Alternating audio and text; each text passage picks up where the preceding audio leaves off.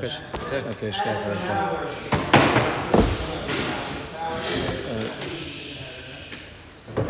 so everyone knows that marriage, a Jewish marriage, is comprised of two parts.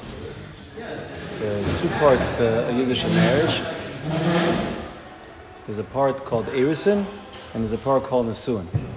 We all know that the first Mishnah in Kedushin talks about Ha'isha Niknes, the way to marry a woman. That's talking about Erusin. And then there's a process called Nesuin, which the first Mishnah in Ksubis talks about, which is the culmination of the marriage. The Erusin is done by putting the ring on the finger, and the Nesuin is done either through the chuppah or the yichurun. Many Mefarshim try to find where in the Torah it says the concept of Nesuin. We find the concept of Erusin. It says Ki yikach ish isha. But where do you ever find the inyan of Nesuin? So I think, Kemat, the only makar in the Torah for the second part of marriage called Nesuin is the pasuk in this week's parsha. The parsha is talking about people that have to go back from war, and the pasuk says, Mi ha'ish asher eiras isha, who's the man who did Erusin to his wife, v'loy lekacha, but he hasn't yet taken her. So there's an implication that there's something called Erusin, and he's passed Erusin, but he still hasn't taken her. So that's mashma that there's a second part to taking a wife. So besides Erusin, there's another part called Nesuin, and this pasuk is the makar for Nesuin. So I wanted to maybe mention a yisoid, a chiddush that I found from Rosh Shafal Hirsch about this inyan of marriage. He's talking about the famous pasuk in Bereshis, when the pasuk says, Al kein yazav ishas avives imay v'dava be'ishtay. And then the pasuk says, V'hayu l'basar echad.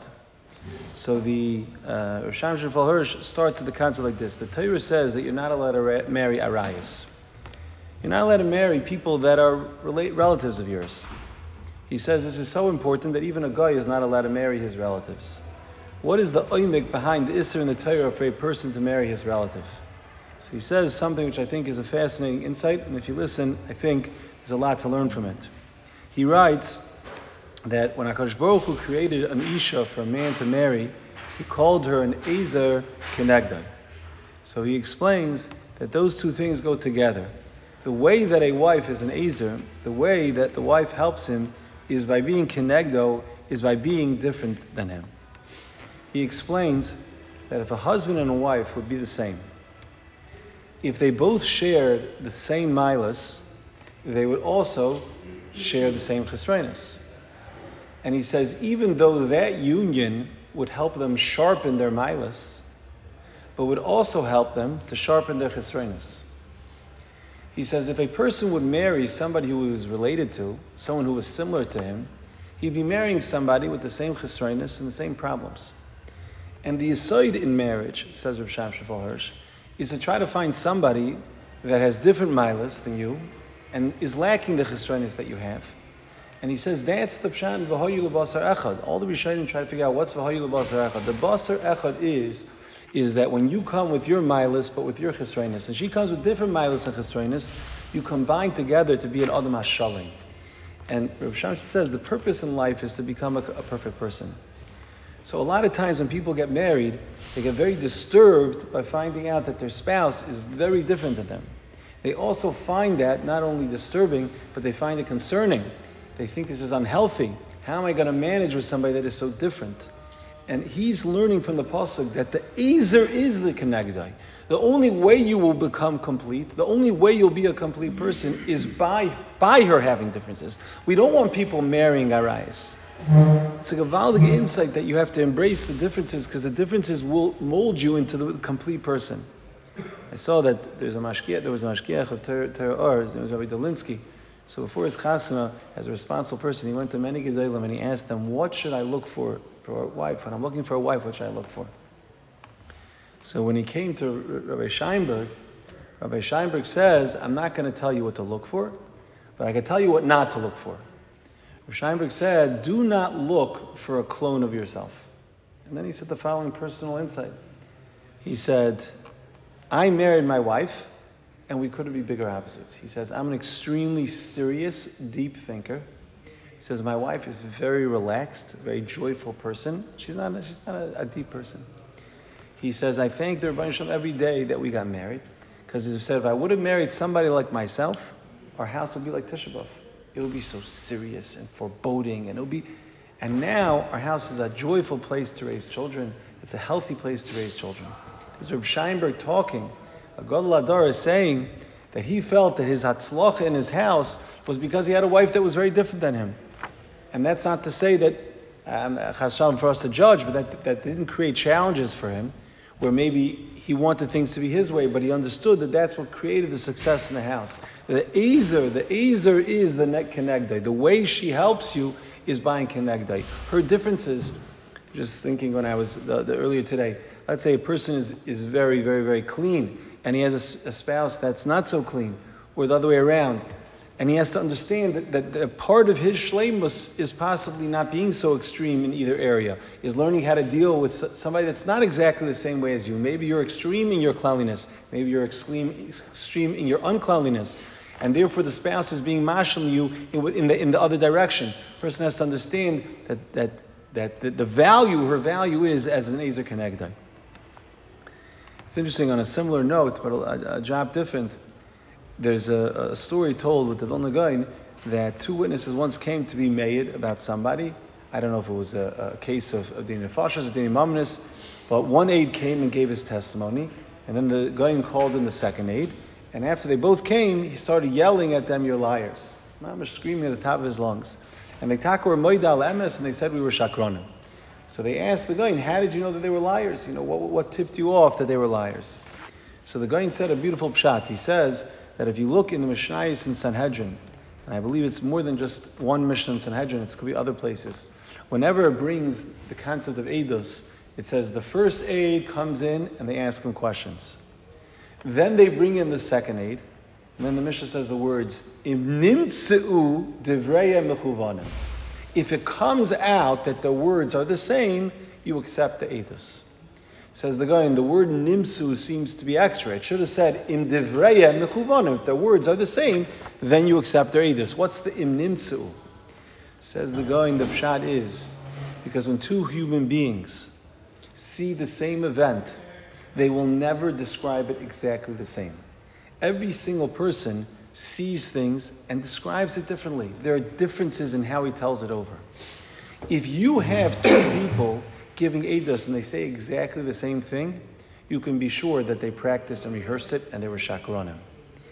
He says, I heard these two Eidim, they gave exactly the same Eidos. I knew it was rehearsed. Do you know what the word nimtzu means? Nimtzu means you find it. It turns out he said a little different, he said a little different, but nimtzu comes out after listening to the two things, divrei mechuvanim. It has to be that it was nimtzu. It can't be that it was clear that they said exactly the same word. So I think the Mefarshei HaTorah say it's beautiful meduyik this way in a pasuk in this week's parsha, because it talks about this concept of Beis Din looking into witnesses, and the pasuk says v'dorshu hashaitin heitev v'hinei eit sheker. Hinei means behold. Hinei, we were taught in Cheder. Hinei means behold. It's like a wonder. The pasuk says v'hinei eit sheker eid. The Torah, whenever it talks about eidos, it always says v'hinei. The Yisayid is, here it's talking about Eid Sheker, but in other places the Torah says, in earlier parsha it says Hine also when it's talking about when you're accepting the Eidus. It has to be like, behold, all of a sudden what they said is true, because you have to put the two together and you have to realize them. I think there's a Musar Haskell in this Nakuda, and I've seen this so many times with Bachrim and Chavrusas, that they can mamash be arguing and screaming and yelling at each other. And it sounds like they're saying two different things. But if you listen very carefully, they're mamish saying the same thing. They're mamish saying the same thing with chavrusas, spouse, whatever it is. A person has to understand that the normal, healthy way to get to the emes is through two different paths. You could both be saying the emes, but you could have different ways of saying the emes. I say it one way and you say it another way. That's the normal way to say the emes. The only other way you have two people saying the same thing is if it's rehearsed. But naturally, the way it's going to come is going to come with differences. So sometimes it's kedai to be careful when you're having an argument with somebody to see if you're really arguing with the person or you're really saying the same thing, but you're saying it in your sprach. I think that's an important lesson. The Pasha talks about a case over here where Eidim give Eidus, and as a result, the person has to get killed. And the Torah tells us, Yad ha'edim tia b'ri yishayin al ha'misar. The Torah tells us a fasting halacha. Who kills him first? the witnesses that testified against this person, they have to be the first ones to kill him. They actually use their hands, and they are the ones that have to kill him. Why are they the ones that have to kill him? So I saw a pshat from one of the Rishonim, a very interesting idea, and he says, the reason we do that is because we want to create a deterrent for Eidah Sheker. Because he says, sometimes you'll find a person that maybe will give Eidah Sheker and cause somebody to die. But if you tell a Yid that you're going to have to kill him with your own two hands, that a Yid would never do. So we tell those Eidim, listen, if you're going to say the Sheker, you're going to kill him with your own two hands. Are you willing, as a Rachman, as a person in Klal Yisrael, to kill him with your own two hands? You won't do that. So the deterrent to make sure that no one ever gives Eidah Sheker is that you're going to have to kill him with your own two hands. But I'd like to share with you a different idea as to why the Eidim have to be the ones that kill him. I think it's an Inyan Choshev V'Yaiser. There's a Gemara in Moed Katan. Rabbi say it's a little bit of a deep Inyan, but I think it's very Choshev, it's appropriate for El. There's a Gemara in Moed Katan that says that Shmuel said that when Rav died, he said somebody was nifter that I was afraid of. So it's a Peladika statement. Shmuel's talking about Rav, the Gadol Hadar, and he says Rav was nifter, and what was his point? I lost somebody that I was afraid of. Now, there's so many different shevach that you can give about Rav. The Gemara, we can go on and talk about Rav. Rav was Tanahu Polig, yeah? And this is what Shmuel said, that who died over here? Somebody I was scared of. So I think this is Vardis from the Panav Rav, but he said over such an unbelievable yesod. He said over that there are certain people in life that when you're in their presence, you demand more from yourself. There's certain people that when you're with them, you see what you can accomplish in life, and you expect more, and you stop fooling yourself as if to say you're maxing out. I mentioned this mashal. Somebody, a Rav from Eretz Yisrael, said he was in Manhattan, and he was walking up, and he sees a building, a skyscraper. He starts looking up. He says he couldn't even see the top of the building. It was the Twin Towers. He couldn't be masig. There could be such a tall building in the world. And he sees another one on the side. Also, he can't see the top. And then he looks straight ahead and he says, something? There's a tiny little building over here. I wonder how many floors this building has. And he counted it, and it had 30 floors. 30 floors. Such a building, at that time at least, in Eretz Yisrael, would have been the biggest building in Eretz Yisrael. But compared to the Twin Towers, it looked like a small little house. What's the Musar Haskell? In life, a person can decide that he's doing great, right? He's a tower. He's a 30-story building. But if he puts himself in a situation where there's the Twin Towers, he's lower. He's not where he's supposed to be. He could reach so much higher. A person has to create for themselves an environment of big people where he expects a lot more from himself. And then he grows. Yad ha'edim tiyah b'rishayna, says in Farshim, why does the edim have to kill this person that they testified against? Say the Farshim, a scary thing, it works negatively also. If a person experiences somebody doing an Aveira, then that Aveira becomes somewhat normalized to him. And he becomes somewhat connected to that Aveira. The Aveira becomes something that is in his vocabulary, and he could possibly chas v'shalom be nichshalim. So we tell him, do a maisa to kill the person who did this, to uproot from yourself this connection that you have to this Aveira. You have to do a maisa that shows you're going to kill the person who did this Aveira, and that will uproot from you the closest to this midah. I'll call him that this idea is an idea that's very appropriate for Elul, for the Chaydish of Elul.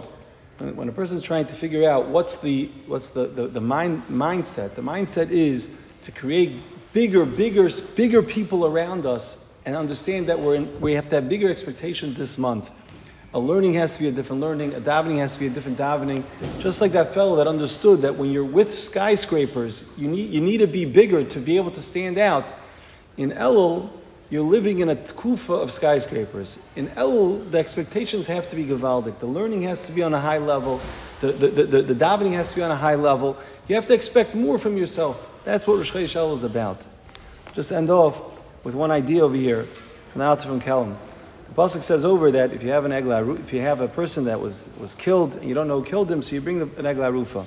So Chazal bring down that the reason why Beis Din is involved is Beis Din has to make a declaration that they are not responsible for his death. How? They never sent him off without food, and they never sent him off without being malavim.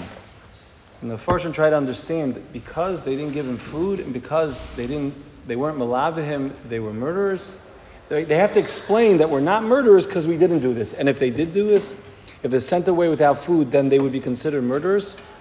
Someone else murdered him. They didn't murder him. Malcolm McCallum says an unbelievable insight. And he says over that if a person comes to your city and you don't look at him, and you don't pay attention to him, you don't give him food, and you don't walk him out, and you treat him like a piece of garbage, that lack of respect can give the person such a lack of self-confidence that when someone attacks him, he doesn't have the strength and the self-respect to be able to defend himself from the person.